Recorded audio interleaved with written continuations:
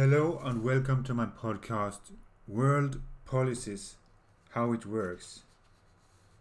Today I'm gonna give you lesson 22.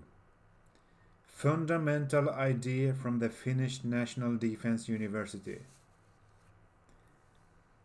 Lieutenant Colonel Jyri Raitasalu, military professor of war studies at the Finnish National Defense University, posted an article in the net media called The National Interest in the beginning of January 2019, where he asserted that hypersonic missiles are not a game changer or so decisive as most professionals think they are. I think that Raitasalu has made a correct conclusion. The overall idea is his, but I am going to explain why he is right here. I suppose that hypersonic missiles cannot maneuver as much in its trajectory as regular missiles can in the same distance traveled. That means that the enemy's hypersonic missile will actually be easier to shoot down if the opponent is allowed a sufficient time window to prepare his reaction in time. Surely, hypersonic missiles cannot fly faster than the speed of light, so detection of the missiles won't be the biggest problem. This means that the biggest advantage the Russians will get with hypersonic missiles, if we set aside the fact that they can use nuclear warheads when and if they want a nuclear war, are that in a duel between, let's for simplicity's sake say, two opposing ships, the Russians have a chance to strike its target maybe even before their opponent's missiles can lock on its target by itself. The other thing is that the Russians can fire more salvos in a quicker pace than the Americans can, if the Russians see that the first salvos missed its target, and that gives a higher probability for the Russians to win a duel.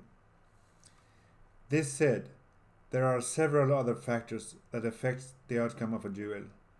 Radar capability and efficiency, for instance, or stealth ability, not to mention ECM ability, chaff, windows.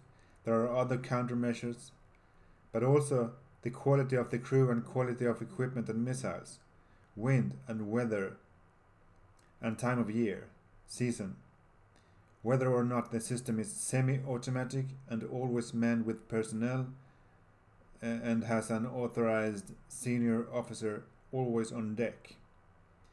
Training and qualifications of the crew and the officers, the manner and time in which a decision is taken and the orders are given to the personnel, i.e. fighting techniques and rules of order, rules of engagement, and the next things I come to think of are luck and or misfortune. I haven't even accounted for systems integration between different platforms and arenas and or UAVs. Homework. Am I being realistic if I assert that the biggest threat from the hypersonic missiles will not be nuclear? If not, how do you think a war scenario will play out when the Russians send away a missile with a nuclear warhead against an American warship or group of ships? If you think the only option available for the US is to retaliate with a nuclear strike of their own, do you not think that the Russians could foresee that? If yes or no, do you think the Russians are suicidal?